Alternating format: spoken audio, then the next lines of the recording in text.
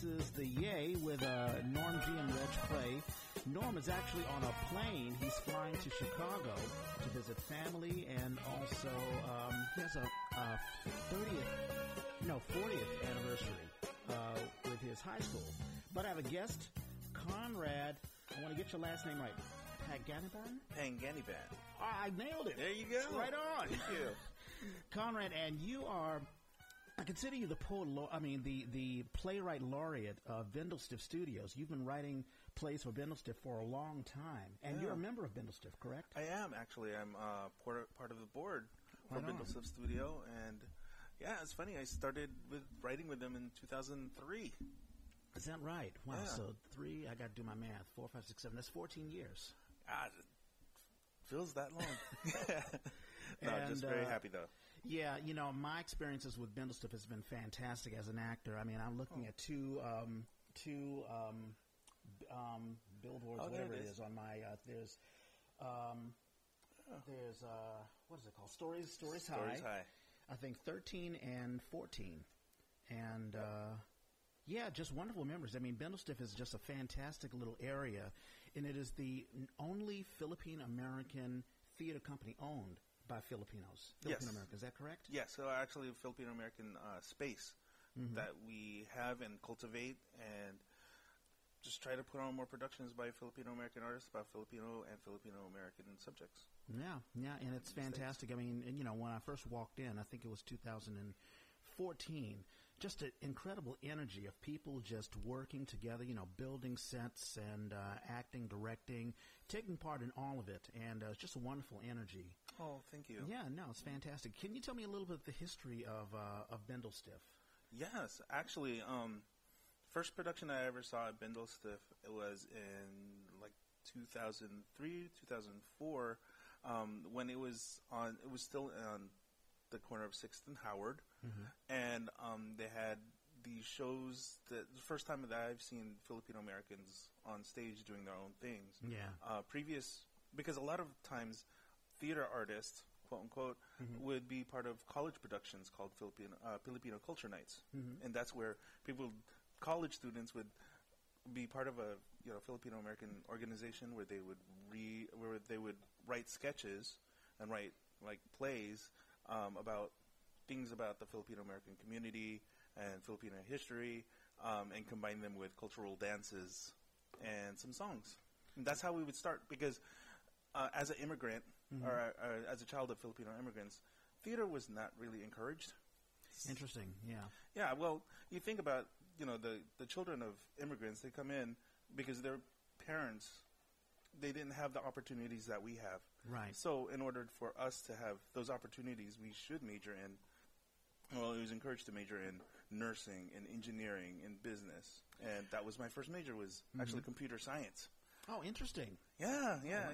So I did that for a while, but then I got involved with this PCN, where I wrote and directed and acted in it with no experience, no theater classes, no anything whatsoever. Yeah. Just what we watched on TV and just tried to do this. Yeah. And what is PCN? PCN, Filipino Culture Night. Ah, awesome. Okay. Yeah, and they still have some at these universities still, like San Francisco State. I know it's over their 40th annual PCN. Yeah. But because of that experience, then I found Bindlestiff, which catered to, Filipino Americans wanting to create more theater, but we didn't know how. Yeah. And so first time I saw this in 1989, I says, wow, all these Filipino Americans who aren't doing a PCN, they're doing it in a real theater. Right. I wanted to be a part of it. And a program that we have called Stories High. Yeah. So they offer classes or workshops in playwriting, in acting, and in directing.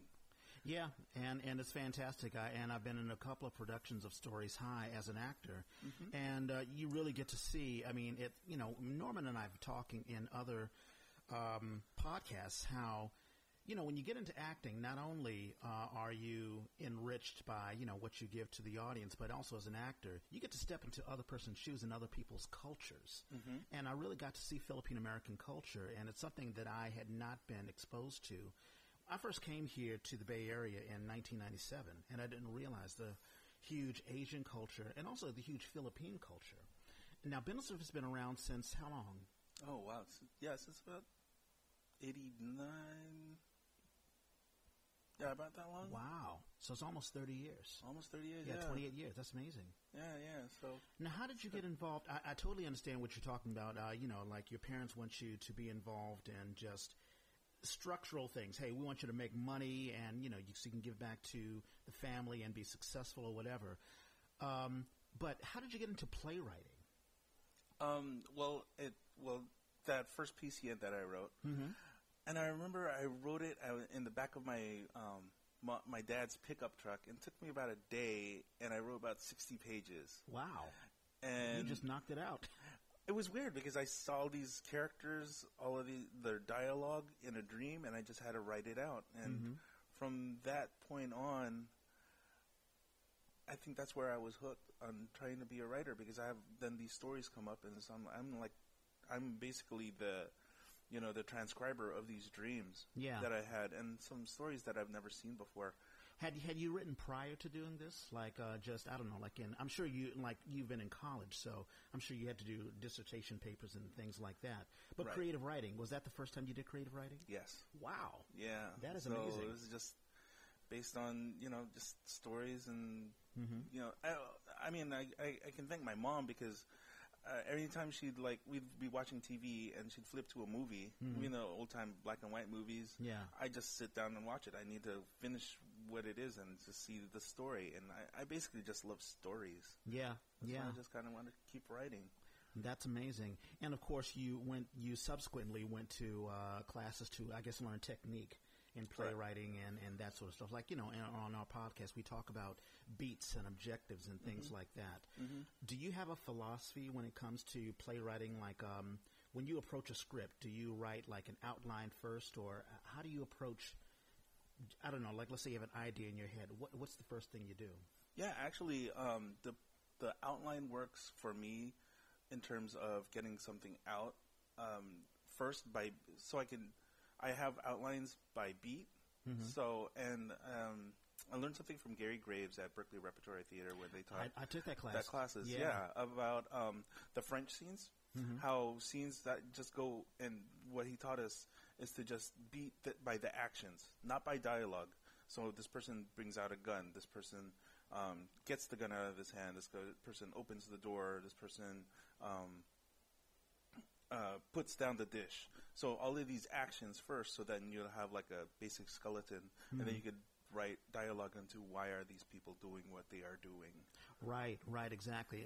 And Norm and I have talked about that, where if as an actor, when I pick up a script, I focus on what is the storyline, what is the objective, what is my character's objective, not necessarily so much what are the emotions evolved, but what am I doing? If I'm doing something, and if I don't achieve that objective, it's the objective that brings out the emotion in me. Let's say I'm trying to, to woo a woman. Whether I woo the woman or not, I'm going to have an emotional reaction one way or another. And that's the important thing. And of course, go ahead. No, but you're correct. That is the objective. Now, what are you trying to do in terms of trying to get that objective? What is your wants, and then what are your actions, and in putting this down on the script? Right, exactly. And there are some. And to be honest, I've been in a part of several, like let's say young, I've been a part of like the Fringe Festivals is a good example where you have young playwrights, and you get a script and you don't necessarily get what the objective is, or there's some issues or problems or whatever. And it helps doing rewrites. Like the last podcast I had was with Christine Urin, who is a fantastic playwright, and she focuses on doing adaptations of period pieces, Victorian pieces. But she still has clear objectives, and she has wonderful things that the character still has a life and dialogue. But we talked about rewrites, and we talked about hearing the script, like having read-throughs. Do you do things like that, read-throughs? Oh, yes. Yeah. Oh, yeah. It's very, very, very much needed. Just so it's good to have some friends that you can call and to gather everyone to have this table read. But it's also important to have my evolution of being a playwright is I want more interactive, like theater pieces. So during these rewrites, it's important for me to try to have an audience there as well. Even though it doesn't have to be like, a full, black box theater, but make, 5 or 10 other people that I trust their opinions on. And then when we have these table reads, and then they can give me feedback. But it's also important that I hear what makes sense, what works and what doesn't. And I record these reads. Oh, cool. Oh, definitely. So I could hear those beats to make sure that they're clear and precise. Yeah. Is it excruciating? I mean, I'm a budding playwright as well, and I remember doing a read through a couple of years ago, and I was a bit crushed. I mean, I guess maybe I was a little bit too naive in thinking, hey, I do the first rewrite, it's going to be perfect, and everything will be wonderful. And of course, oh, wait a minute, that didn't read well, and I thought the things in my head isn't coming out. Is it excruciating for you? Oh, yeah. Okay. Oh, no, definitely. That's why, I mean, with my training at Bindlestiff, with Stories High, I've had things that were actually read, and I'm not going to name the instructor, but that person laughed at some of my dialogue when I didn't think it was funny. That was, and that was like maybe my second play that I've ever written.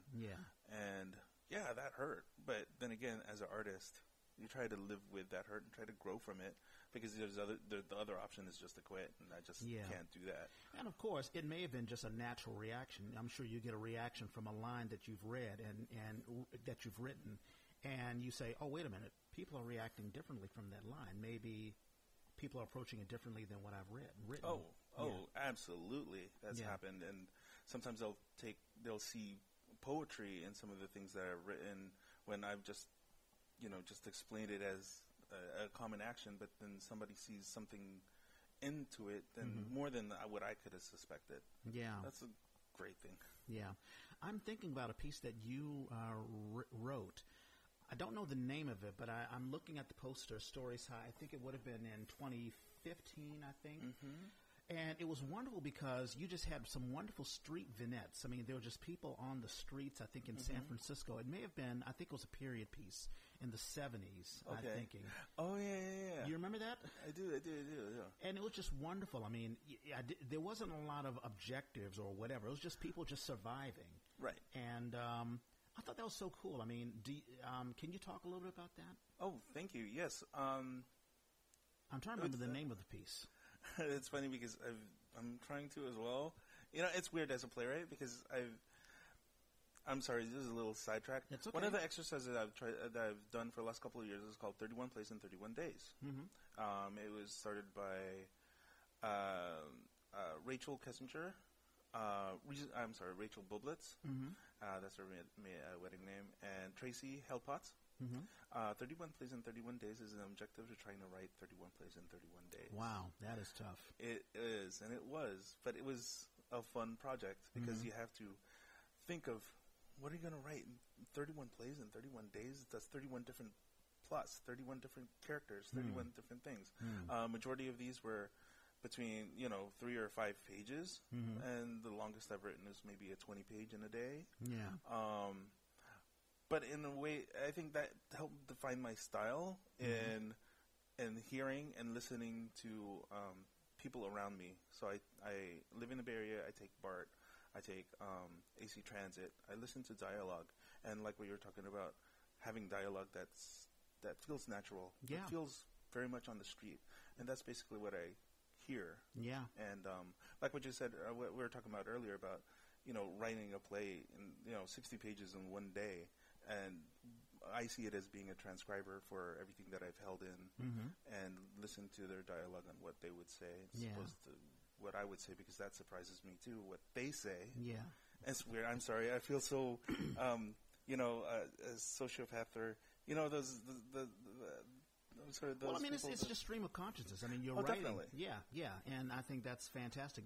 Another thing Christine and I were talking about is just coming up with also a question that I wanted to ask you. I'm sure there are times where you have to write in. We were talking about rhythm. That's what it was, because I mentioned, I think about Glengarry Glen Ross, written by David Mamet. And there's a wonderful rhythm that he has, and it's something that's just inside of him.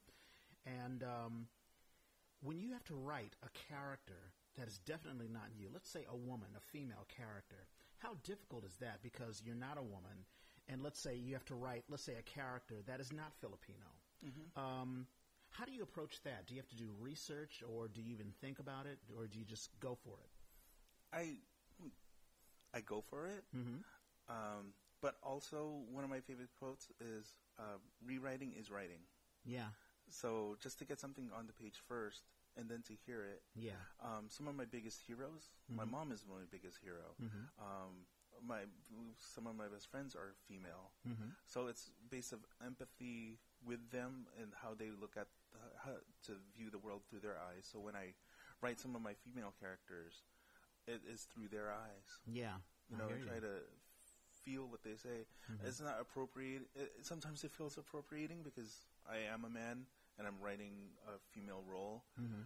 But because I don't see as many female-led roles, that I will write, roles for them. Right. And as we were talking earlier, how table reads and other stage readings help. One of my plays that I'm still developing is called The Perfect American. Mm-hmm. I was fortunate to have it read at San Francisco Playhouse. Right. Awesome. With the lead Sarita Acon. Okay. For Ubuntu and several other plays, but everything that she put into this, that it was a leading role, mm-hmm. About a woman, an immigrant, teaching other immigrants how to become the perfect American. Mm-hmm. Through her lens. Yeah. And just watching her, and through this read, I got to rewrite some of, what I wrote. Fantastic. But it's something that has to be initially started. It has to be, get down to it, and let's write it, mm-hmm. and see what feels real, what doesn't work. Yeah. That's a wonderful give and take, where let's say you write something, you give it to an actor, actress, and then listening to them, you're like, oh, wait a minute, let me, because this person is bringing in something different. It's a wonderful collaboration. It's almost like being a tailor, and you're tailoring this play, the script, to fit the character or the actor. Do you do that a lot? Oh, yeah, absolutely. Yeah. If I see an actor that I would always wanted to work with, and then a character just comes out mm-hmm. that would fit this kind of person, and it's a hoot when they come in to read it too, because this is kind of how I see you. Mm-hmm. I could see an actor play a role in this piece, mm-hmm. and then just finding the actor's rhythm, mm-hmm. and then writing another play that even takes place in another genre or different time period. Yeah. But with that person's rhythm, right? Their agency, right? And then creating that role for that person, mm-hmm. It's amazing when that happens. Yeah, no, it's wonderful. I mean, it's very, very magical. Do you find, let's say you've written something and you put it out there, and let's say it's in production mode, and an actor, because I was talking with a couple of other, because I think you are the third playwright that I've talked to. Scott Munson and mm-hmm. Christine has been on, and I talked about the respect that actors have for living playwrights. Usually, if you do a play by Shakespeare, or let's say Strindberg or Mayakovsky or something like that, you treat it as if it were the gospel, if it were the Bible. You don't touch it. But let's say a living playwright who's right there. Do you have an actor say, hey, can you tweak this? Can you change the script? Can you change this line or whatever? Do you feel there's some actors who, let's say, don't respect your work? Like, listen, I've written it this way. Try to figure it out. And an actor's like, oh, come on. Can you tweak it this way, that way? Right. I think it goes down to my philosophy that theater is meant to be created by everyone involved, mm-hmm. And that includes from playwright to actor. Mm-hmm. And that's what I will do. I will listen to the actor, and if the actor, has another take on that line, then I will listen to, well, why did you say it like that? Right. It's a very directorial thing to say. Yeah. But that's part of the process that I've learned mm-hmm. through the process of evolving as a playwright. Yeah. When we're going into production, and we have that first initial table read mm-hmm. with the cast. Yeah. Just listening to not only the actor but also seeing what the director is saying, doing, mm-hmm. Because I want to work it together. Yeah. I've been in the situations where other playwrights says, no, you have to say it this way. Yeah. I am actually kind of the opposite. Okay. I want the actor to feel that this role is them as well. Yeah, but I'm sure there are times where you've written a particular piece, a particular character, and you have something in mind, you have an objective in mind or whatever, and let's say a director or an actor may not be on the same page as you. Mm-hmm. So do you run into conflicts at all when it comes to that? Yes, and actually that has happened, but this is like the sometimes the first table read, mm-hmm. when they haven't gotten to a part onto why they are saying it like this. Right.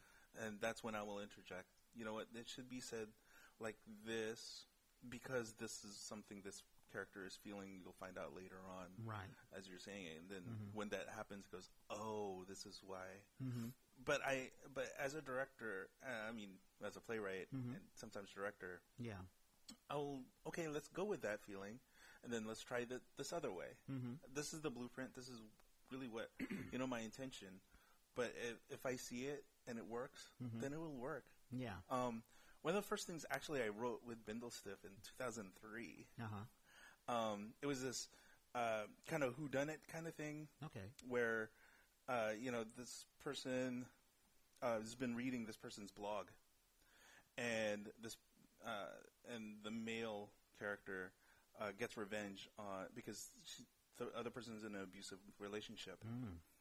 So the other person finds out, drops hints about what this other person's been going through because he's been reading her blog. And the director found it as a comedy. And it worked. Something that I did not think it would be. Yeah. Because then, analyzing it, 14 years later, it was how I love to write is like with characters, two dichotomies, when, polar opposites from each other. Yeah. So if you think of a comedy with a tragedy, in terms of how that would work. Right. And it did, because you had the comedic, beginning, and then you had this tragic ending. Yeah. And in the middle. Yeah.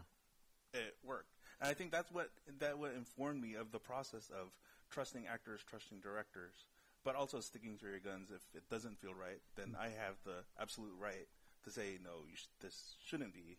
And I'm going to admit this. So I wrote a PCN one time for another university. Okay. And they were going to take it in a totally different direction. And I said no, and they had to write their own. Oh, and that was further in the process. Yeah. Because I understood, and that was their conflict. Yeah, because it's your baby. I mean, this is my baby. Yeah. And you want people who take it, the director and the cast or whatever, to treat it with the care. I mean, this is Conrad's thing, and we want to make sure we have his vision. Exactly. And that's one of the things about working at Bindlestiff and working in an ensemble, is that through the years we've developed a relationship. And I think that's a different kind of relationship between, me as a writer and then submitting it to, say, someplace in Utah. Yeah. When they would do it. Yeah. I think these conflicts would be different if, I went there and said, no, you got my whole vision wrong. Then I would say, no, this has to be changed. As opposed to Bindlestiff, where I can actually work with them and I trust what they're doing. Yeah. Christine was talking not last night, but Friday night, how she submitted a piece of work to, I think, in Connecticut, or it was somewhere on the East Coast, and she didn't realize that they had switched the ending. They had taken out her ending up until she saw it on opening night, and she was so pissed off, as you can imagine. Oh, the pain. Yeah. I feel it. And of course, it was too late for her to do anything about it. And she was like, well, I'll never work with those folks ever again. Yeah, and that's all you can do. Yeah. There's a story that I heard with Marcia Norman. Yeah. I think it was for Night Mother, but it could have been another one of her productions. It was done in Russia. So she went out there and she noticed that a lot of things, even though it was interpreted differently, some of the beats were changed around and some of the scenes were done too. And being Marcia Norman from Yale, she quickly put an end to that. Oh, yeah. And I think, because that was one of the first stories that alerted me onto the quote-unquote power of the playwright. Yeah. As opposed to for TV or any other medium. That's a very good point, because, in TV or whatever, basically you write it, you sell it to, a television or a movie production company, and basically that's it. Those are your rights. You don't have any but you have a lot more power as a playwright. Have you ever thought about writing for television or writing for the movies or whatever, submitting a script? Yeah, actually, I have, just because from a Filipino-American standpoint, I really haven't seen I haven't seen anything to represent. I mean, exactly. I got to turn it to ABS-CBN or, a Philippine channel Thank you. to see anything. Yeah. Right. Actually, there have been, there definitely has been Filipino-American movies, but one of the most noteworthy is called The Debut by Jin Caillon down in L.A. They had, what's his name? Dante Bosco, Rufio from Hook, and his brothers were in the movie. This was, I want to say 1994. Wow, something long time like ago. that. Yeah. A long time ago. Yeah, I forget my memory if that's correct, but ever since then, I really haven't seen that many, and that spoke directly to Filipino American community. Yeah. So with that in mind, I definitely would have thought about having Filipino American voices seen in other mediums that's more public. Yeah, but of course you have more power in theater because you can control what's being seen or whatever. But you and I are talking off the mic about YouTube. You may think about having a YouTube channel or whatever. Have you delved into that at all? Yes. Actually, I was working on it yesterday. I mean, the very bare bones of what does it take to get a YouTube channel done.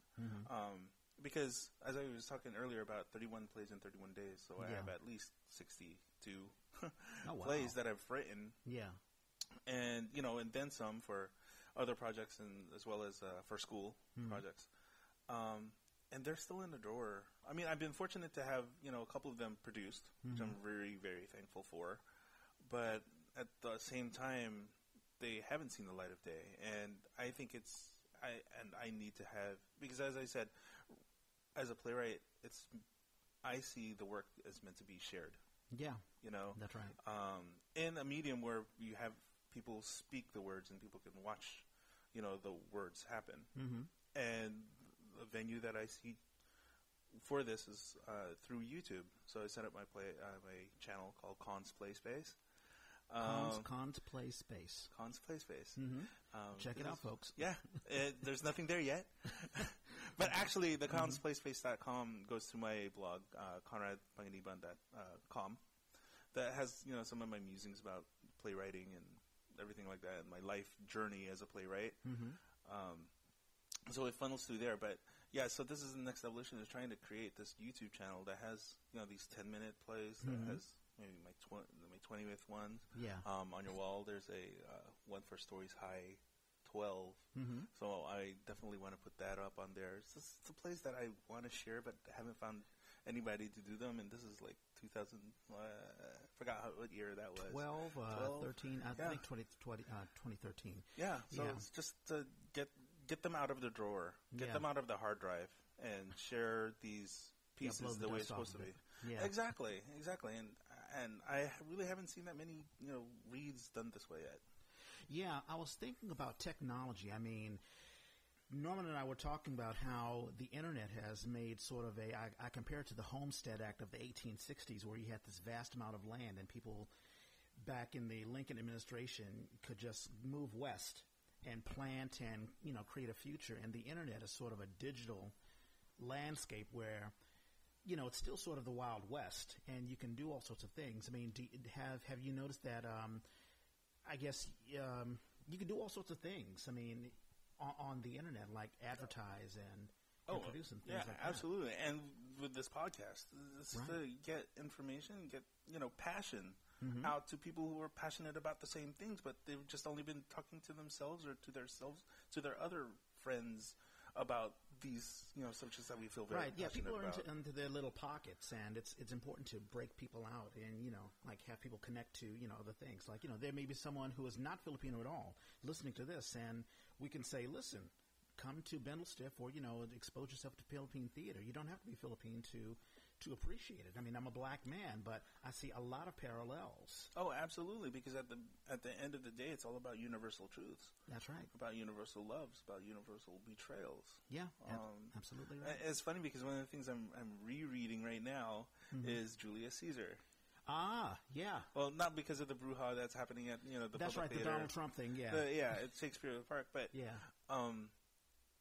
it's just, I just want to get back to the basic of story writing, of plays about this betrayal, about this, army general. Yeah. And when we get down to these universal truths, it's good to connect with people who have the same passion from the same point of view that you have. Right. So, I mean, I'm thankful for this podcast, and thankful for this technology where we can do that. So we can, if there's somebody in Texas who feels this way but doesn't have their community, right? This could be it. Yeah, that's exactly right. It's funny, Norman and I were talking about Caesar, not necessarily because of the brouhaha and the fact that it's a crazy time in political life right now, where liberals and conservatives. I mean, there's always been this divide, but it's gotten really, really polarized these days. I mean, do you have any thoughts about what's happening politically? Yeah, it's sad. It is incredibly sad how far we've grown apart. Mm-hmm. But here's my kind of stance on it. We see all these federal, programs, mandates. We see what's happening to this country. Yeah. And one of the good things about living in the Bay Area is to say, you know what? Forget all that. We are a part of our community. How can we make our community better? Right. How can we address, those problems that are happening around the country, and have it boil down to us? Right. That we can do in the immediate, instead of trying to worry about everything. I think that came from my, I guess you could say, my banning of watching CNN, NBC, all those news programs that I did right after the election. Yeah. I was every single day. I was watching what's Rachel Maddow have to say now. Yeah. Watching, what's everybody has to say on all these news organizations. It's gotten to be a lot like Morton Downey Jr. and Jerry Springer. It has. It isn't news anymore. It's all about opinion, and it's like, well, that your opinion doesn't shape my opinion, right? Or my world. Yeah, that's exactly right. And it's, I think, the byproduct of 24/7 news, where it's not. I keep on mixing subjective and objective, but it's not objective news broadcasts anymore. Back in the day, you could listen to Walter Cronkite and knew it would be objective right down the middle. You would get the news, and you didn't have to question what Walter Cronkite said or Frank Reynolds or whoever it is. Right down the middle. And now it's it's back and forth and. Well, also, I believe it also depends on that person, because this is a crazy, world that we live in, because we are inundated with Facebook, with Twitter, where it feels like everybody's opinion matters. Yeah. Instead of yours. Everybody's got to emote. Everybody's got to share their opinion. Yeah. Exactly. And when everybody shares their opinion, they will bound to change your opinion if you don't have one. If you don't have a strong base in your, moral and ethical beliefs. Yeah. Making sure you're having other people change what you think you really believe in. Right. Yeah, you're absolutely right. I remember I'm looking at a poster. There was a guy named Mike Ward. He's not around with us anymore, and he did a play, a series of plays, Summer's Shorts, Crossed Wires, and it was done in around 2004. Okay. As a result of, he was trying to, I guess, get people to vote for John Kerry. He was running against George W. Bush. But it was political theater. It was theater designed to make people think about what's happening in the political climate and to sort of make a change. Have you delved into political theater at all? Yes. Actually, here's my plug. Go coming in October, I've written my second full-length play called Huelga. Okay. Huelga in Spanish and in Filipino means strike. All right. So this takes place in the Soma, and it revolves around labor rights issues. Okay. So it's very agitprop,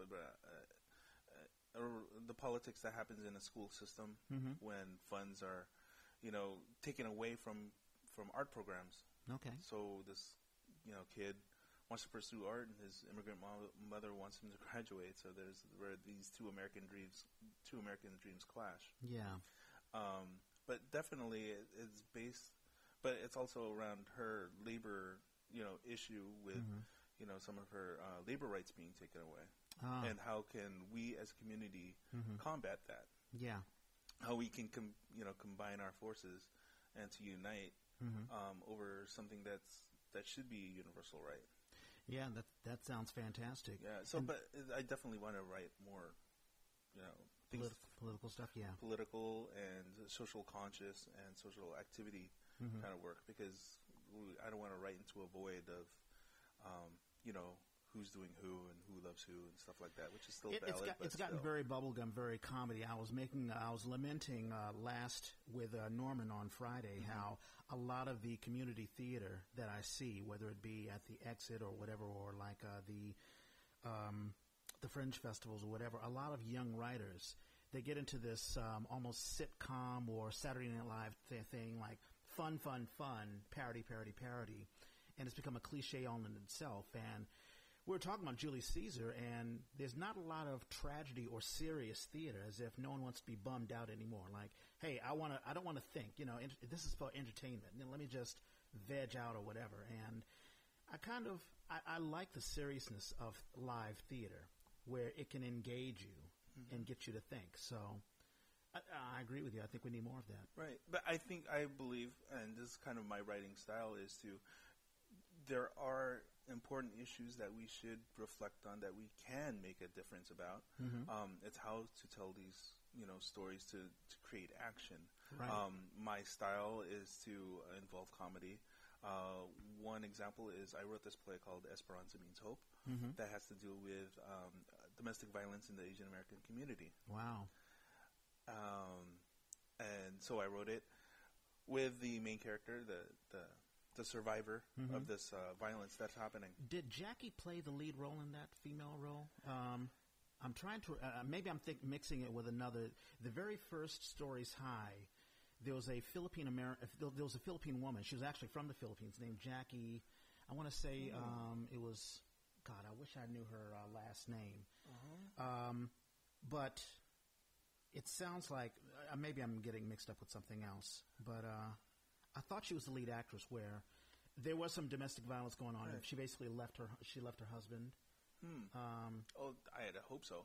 Yeah. But I don't know about that issue. Well, this was produced at Sacramento City College at UC Davis. Okay, totally different. Yeah, okay.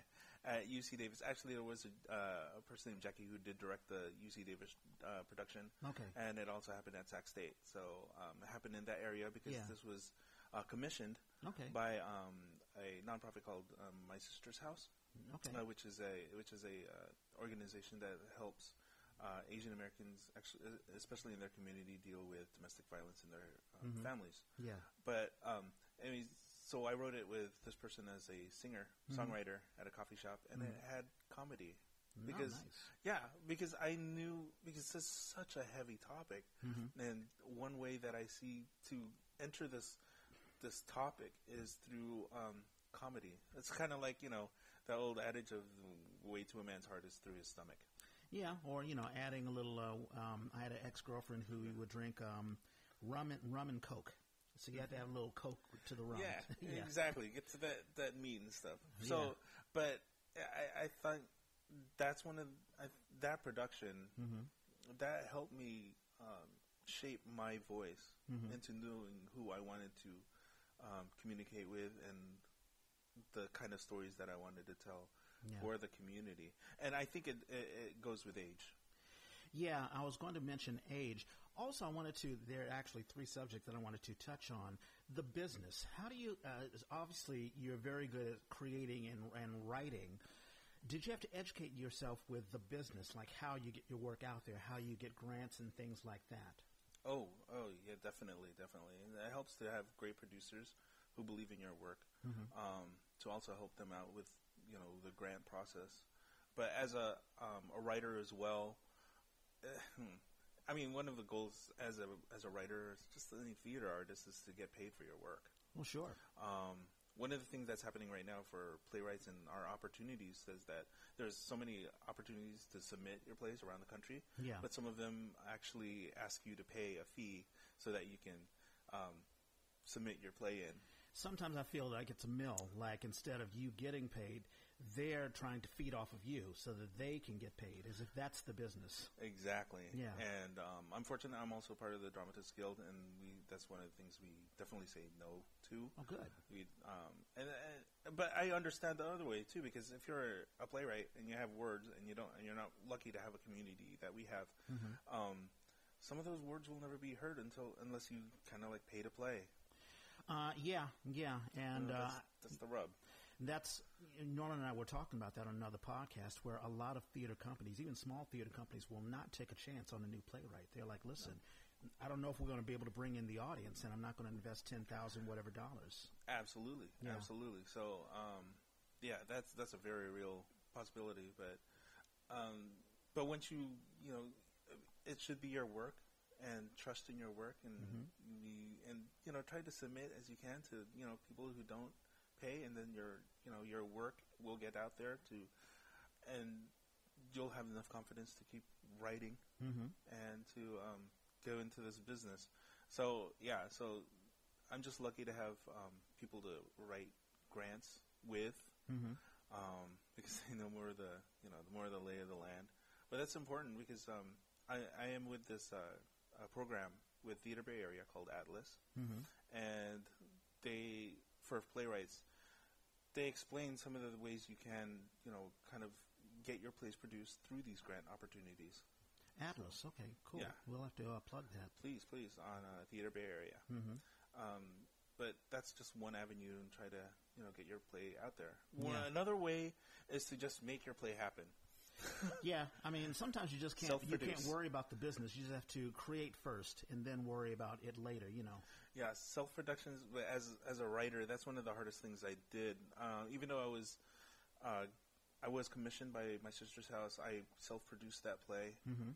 So, they gave me a budget, but just to try to figure out how I'm going to pay all my actors, how to pay my musicians, how to play, the space, and just coordinating everything. But that was one of the hardest things I ever did, is self-producing your work. But sometimes that's what you need to do. And I swear I'd never do it again. And I'm actually an assistant producer for Welga that is coming up. Yeah. Now, do you have a day job, or is this your thing? I do have a day job. My day job is a web content developer for BananaRepublic.com. Oh, right on. So I do their websites. And that's the thing. I love doing that. I am a coder. But you're a good coder. You're not one of these, there's a bit of a love-hate relationship with some coders and some .com folks, because the gentrification, people have problems with gentrification. It's like all these individuals who work at these companies, they make a lot of money, but they're outpricing a bunch of other folks. Oh, absolutely. Yeah. Absolutely. So, and I try to not totally, justify it. I like my work. I've Well, I've worked at you don't my work work. for Uber. You don't work for or Dropbox or those other issues. Yeah. But at the other time, I am an artist because that's who I am. Even though I go to sleep as an artist, I don't go to sleep as a coder. Right. So I go a little Robin Hooding and saying that, okay, I take my salary, the one that I've earned for this job, and to create opportunities for other actors, through these podcasts or through, producing something else. Right. Yeah, the same thing. I have to do. Yeah, same thing that I do. I mean, I work for the DA's office, but my real love is, either writing or, acting and all of that sort of stuff. As a director, I mean, I'm sure it's a different mindset, because, you can just be a writer and just write the stuff, give it to a director, and then that's it. You're out of it.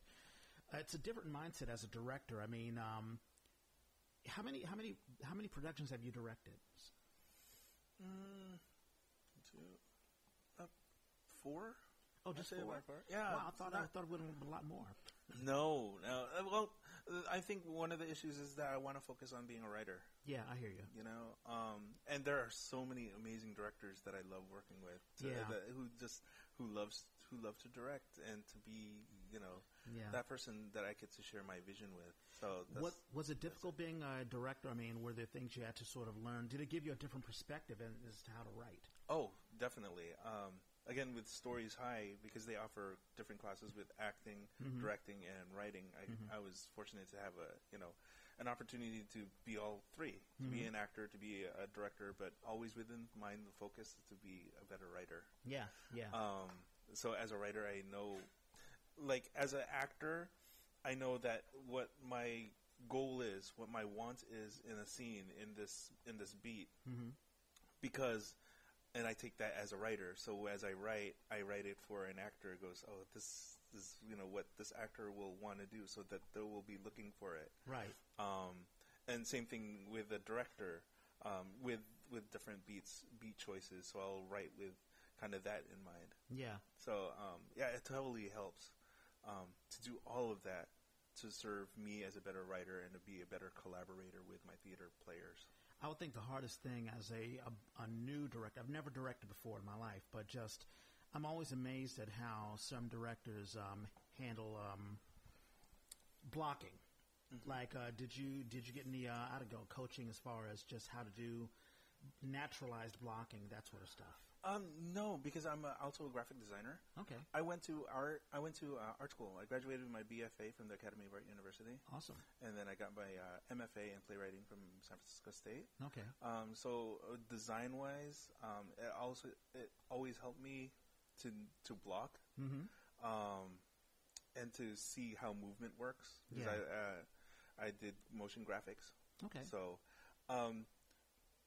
So it was good in that way, but I think how I grew as as a writer, was through directors who knew how to question their actors. Yeah. Like through table reads. Because so I think with intention through what is discussed during these initial table reads, that informed the blocking, mm-hmm. the natural blocking. Yeah. One of the very first things I ever directed, I also belong to this theater organization in Sacramento called Sinagtala. Okay. Which is a Filipino-American theater company. Okay, cool. There for their community. Mm-hmm. One of the first things I ever directed, I was straight, just blocking. Mm-hmm. You move there, you move there, you move there. Yeah. And it was like, I could see it because it's spatial. It's, Yeah, you had it all in your head. I could see it in my head, and there's other productions where, because I did motion graphics, yeah, I would do charts that moved like different squares and blocks, uh-huh. so that the actors can see this is where you move, this is where you move. Oh, that's awesome. It is, but it isn't natural, because then I just became I felt like I became a director, uh-huh. who is caged in this is what this should look like. Yeah, but you can always change it, right? And that's exactly why I love actors, because this is why do I have to move this way? It is because this person exits and enters this way. Right, right. Oh yeah. So that informed me as not only as a writer but also as a director. Yeah, it's as an actor, I'm always amazed at the different styles of different directors. Like, there's one director who has it all in her head, and she has it all mapped out. And she's like, okay, listen, before you even get on the stage, this is what you're going to do, this. But she'll change it as it goes on. And then there's another director who won't block anything at all and just says, listen, just move. I'll tell you if we're going to keep it or not. Exactly, and that's probably why I let them do what their magic is. Yeah, and that's one of the good things about being a working quote-unquote actor mm-hmm. in the Bay Area, is that we get to experience so many different visions, how so many different directors direct, how many different actors do what. Mm-hmm. Which, then the other spectrum of that is like, ooh, I do not want to work with this director. Ooh, I do not want to work with this actor again. Sure. And it's good that we have this opportunity to have that, that opportunity to work with so many different, mm-hmm. artists. Yeah. This is good. So, but yeah. So that's what I'm trying to do. I always feel that my goal as a writer who tries to get things, produced, is mm-hmm. to be able to collaborate with other theater actors, workers. I did have a question about age, and this is something that I asked Christine and Jean. As you've gotten older, do you find that your writing has changed? Yes. In the way that, as we were talking about earlier, about creating social change. Yeah. Because I don't think because when I was younger, my world was a lot smaller. Sure. And it was just about me and my friends and maybe my family. Now I'm thinking about me, my friends, and family in this community that we have to live in this world that we have to live in, and how other things will affect us. Yeah. So it's important that, my writing changes for that. Yeah. But it also has to include, but I don't want to exclude anybody from mm-hmm. this message. Sure. Going through the MFA program, it felt so academia, mm-hmm. where you have to write term papers with, polysyllabic words and everything like that. That doesn't really cut to this universal truth. Sure. So, so as I said, I want to still create this, the comedy vibe mm-hmm. with this social justice vibe that I could only have with age. Yeah. Do you find that I always worry, and this is something that I talked with Christine, because I've done a lot of songwriting. Because my dad used to be a singer. He's still a singer, but he used to sing soul back in the 70s and 80s, and I used to write for him when I got to be a teenager up to when I became an adult. But I always worried as I get older that my ideas would sort of run out. When you're young, you have tons of ideas, and as you get older, and of course you have your day job and bills to pay and all that stuff, I worry that I'm going to run out of ideas. Do you worry about that? I do. All the time. But harking back to 31 plays in 31 days, that's where you have to keep generating ideas. Yeah. Because if you don't, then you won't reach your objective of writing 31 things. So that was my main thing. So how am I going to write, these ideas? And then just that as a jumping point to, am I ever going to run out of ideas? One of the biggest things as a playwright, why I write, is to think of a question and write into that question. Yeah. And create this theater, this world to explore that question. So as long as I have questions about where we live, how we live, why we live, I don't think I'll ever run out of things to write about. That's cool. Yeah, but it's different than songs because I write music as well. I haven't done it in a while, but I totally understand that question because I wouldn't, you have a 3-minute kind of song that you can think of and try to, keep writing more and more things. Yeah. Right? And I think that's my evolution as a writer too because I started off as writing a whole bunch of 10 minutes.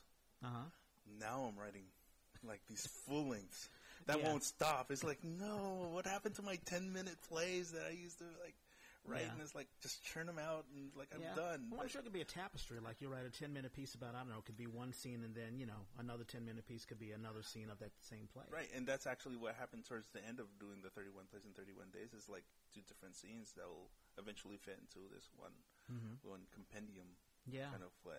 But we're artists. We just have to keep creating at the bottom line. Yeah, I totally hear you. What do you think about the state? Because you've been doing this for a while. What do you think of the state of theater, especially here in the Bay Area? It's getting tougher and tougher to get people into the theater.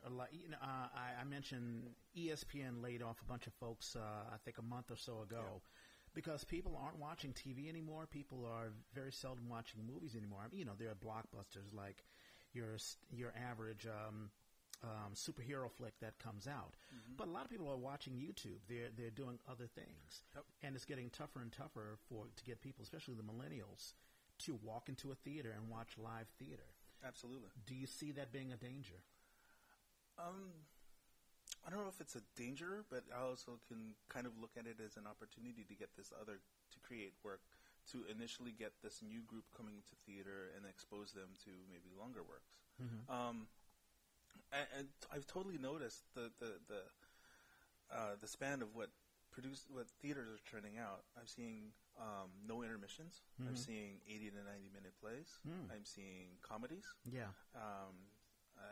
So that's what I'm seeing to try to appeal to this new audience. And I've also seen theater that interactive stuff. Yeah, exactly. And that's that's kind of where I'm going. That has the play I've written, The Perfect American, is very, very heavy on audience participation. Oh, okay. Which is good because I want to create this space. You think of The Great Comet at 1814, the one on Broadway where they do it in a round, and you have singers and dancers interacting with people at the tables around them. Oh, cool. I think that's one direction where plays are going. But I don't know if it's in your case. I don't know how many people are in my case, but I'm just going to state my case. Sure. Whenever I go to a play in the Bay Area and I swear I try to not do this, but being a person of color, it's like an automatic knee-jerk reaction to count how many people of color are in the audience. Yeah, I hear you. And as long as I don't see as many people being represented, that I know that I want to see people, the diversity of an audience be the same percentage of diversity are in a BART car. Yeah, and of course it comes with publicity and how you market it and what play is being done. Like I've worked at the DMT, the Douglas Morrison Theater. Yes. And I'm very happy that they do cater to minority actors. You know, I was Bill Starbuck. I didn't even participate in the regular audition because I was like, there's no way I can be Bill Starbuck. That's crazy. That's the adaptation of Rainmaker by N. Richard Nash back in the 1920s about this guy in the Midwest who's going to make it rain for this small town, whatever. I'm like, can a black man do that? But I was cast, and it was fantastic. But, of course, there were only white folks watching. Exactly. And it's in Hayward, and I understand it's very tough to get folks in, you know, the Bay Area, the city, to go all out to Hayward or whatever. But you had that opportunity. Yeah, That's exactly. also another thing. Yeah. But, yeah, so that's one of my goals, too, is to try to get, you know, more people of color into the theater. Yeah. I'll try to figure out how, you know. I mean, Bindlestiff has our niche. I mean, we are created for our community, by our community. But just in general, it'd be cool. I mean, Berkeley Rep isn't that, you know, when I look around it, I like the diversity in here, but you go to other places, it's like, maybe not. But I don't know if it's in programming or if it's in, you know, what people write for those audiences. But as a person, as a writer of color, I'd love to try to help bridge that distance. Well, Bindlestiff has done a very good job in casting minorities. I mean, you know, like they've casted me and Lamont Rigel, who, you know, acted in a Bindlestiff production, and he's a fantastic actor. Shame he's not in the Bay Area anymore. A lot of the equity actors, they'll do work here in the Bay Area, then they'll jump off to bigger venues. But I think Bindlestiff has done a fantastic job in doing other minority type plays, as well as the Philippine stuff. So I think that's a fantastic thing. Yeah, it's absolutely wonderful. I'm glad that we have a space to do that, but there's other spaces that, you know, are doing that. And now that's one of the places where I'd love to see Bay Area go to for our demographics. Bay Area, it's so special to live here. So right, exactly. And theater for that. And you see a lot of companies like the Lorraine Hansberry, and you know that's black theater. And you hate to see these boxes where, so there's Traveling Jewish Theater, Lorraine Hansberry, black theater, Bindlestiff, Philippine theater. It doesn't have to be that way. No, and that's why I'm glad to see other companies like Theater First out in Berkeley. They're pretty diverse in, you know, what they cast. I mean, what they offer. He Lives Right Now, I think it just closed. I wanted to see it so bad. But they one of the first ones was Baguio by Rob Dario. Oh, nice. That was a multi-ethnic cast as well. Crystal Piemonte. She was in that. That's right. That was an Infinite Ache, right? No, this was in Baguio at Theater First, but Infinite Ache was just closed this past week. Right, exactly. I've been plugging that. With the tribe. Yeah, thank you. But yeah, I think there's still opportunities for us, you know, to create the kind of theater that we want to see. Well, I'm glad to see you're not discouraged. I mean, Norman and I were talking about how as you get older, you may get discouraged. Like I've seen a lot of actors and directors and even theater companies who have tried to build an audience, and then they just say, the hell with it, I can't do it, I just give up. Right. And then they just move on to other things, totally untheater related. It's good to see you have not given up. You still hold on to the dream of pushing your dreams out there. Well, yeah, I've been doing this for quite a while now. There's so many opportunities for me to say no. I mean, I just can't. I don't know why. I don't know how. And I feel just so optimistic. Yeah. Very optimistic. Does it surprise you as you look back? I mean, did you think when you first started this, wow, I'm still doing, and did you know that it would last so long? No, not at all. I thought, because, well, that's the thing. I mentioned I like bookends. Yeah, so when we started, we were talking about PCNs because that's where I started, you know, being a writer. I just wrote this play and just did it. And that's kind of where I see, and with no training whatsoever, now I'm at, I won't say near the tail end because I think I'm still at the beginning of this playwriting journey of where I want to go. Yeah. But I guess because of the naivete about, you know, just wanting to write a story and not really thinking about the spectrum, about the, you know, what's happening into the future. I don't know. I feel like I'm a little puppy dog. I'm just going to keep writing and with the blinders on and not to be discouraged because this is something that I want and I want other people to want too. Yeah. And I hope it happens. And that keeps me going. I mean, it is happening. I mean, you know, you're still producing and, you know, I can tell it's not just for you. I mean, it's not just a self-serving thing for you, but you service other actors. Other actors are like, oh wow, Conrad's written something. Let me jump to do that. This is an opportunity for me. Companies, like Bindlestiff will say, "Oh, he's got a play, fantastic. We have this is a part of our season." Right. So it's like you're feeding into a community, you're contributing to it, and that's one of the glorious wonders of Bindlestiff. It's not just me. I have our artistic director Irene Almario. Mm-hmm. Irene is fantastic. The Almarios are fantastic. The Almarios are fantastic. Yeah. Anyways, the very first play that I wrote, the one I told you about that I wrote as, I thought it was a tragedy, but it was a comedy. Yeah. Irene directed that. Yeah. And that was 14 years ago or something like that. Yeah. So I'm just saying that our community at Bindlestiff is amazing. Our artists are amazing. Mm-hmm. And because of Stories High, we want to give back to the community so that we just don't end with us. Mm-hmm. I want more playwrights, specifically Filipino playwrights, to write our stories, because I don't want to make it feel like I'm just me, but like full length. So that's kind of like, we want to leave a legacy so that if in this lifetime I don't see, theater Bay Area change to be as diverse as I can, I'd love for that generation to experience that, to have that hope, to keep carrying on. Absolutely. I'm pie in the sky. Yeah. Well, hey, it's totally possible, and we're hitting the 1 hour mark. I do want to, number one, thank you so much for coming on, and I want to plug if there's some young playwrights and even young actors, young directors who want to sort of get into it, but you don't know, how do I get into theater? Bindlestiff Studios is a fantastic place to go. You can go to, I think the website is called Bindlestiffstudio.org. Bindlestiffstudio.org. If you want to learn how to direct, if you want to learn how to write plays, or if you're a young actor and you want to build up your resume, come to Bindlestiffstudios.org and be a part of Stories High. Please, and we also have our Facebook presence, so just search Bindlestiff Studio on Facebook, and then we're there. We have a couple of productions coming up. July 13th, we open, or July 16th, we open with Tagalog 2017. It's a series of 3 one-acts about that are all in Tagalog, the national language of the Philippines. Yeah. And it's amazing because I grew up here. I was born in Monterey, California. The reason I know Tagalog is because my mom and dad would yell at me. So I would understand that. But it's one thing to, grow up, listening or watching so much media in English than watching these stories done in a language that connects to your ancestry.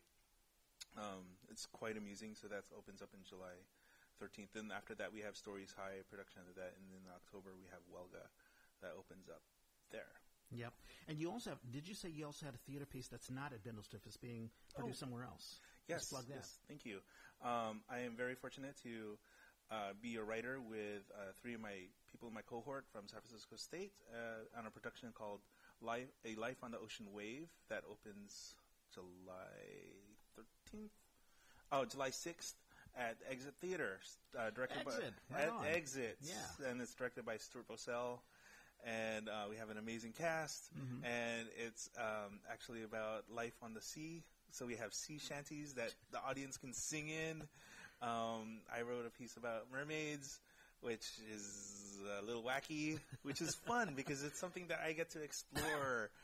It's about a transgendered mermaid who befriends an old sailor looking for his lost love on the sea. Wow, that is fantastic. Now, is that as Exit main stage or stage left, or? That is at Exit stage left. Okay, fantastic. That's July 6th. Yeah. So please come to see that. And I want to plug your blog, your website. Yes, it's just Conrad PANGANIBAN.com.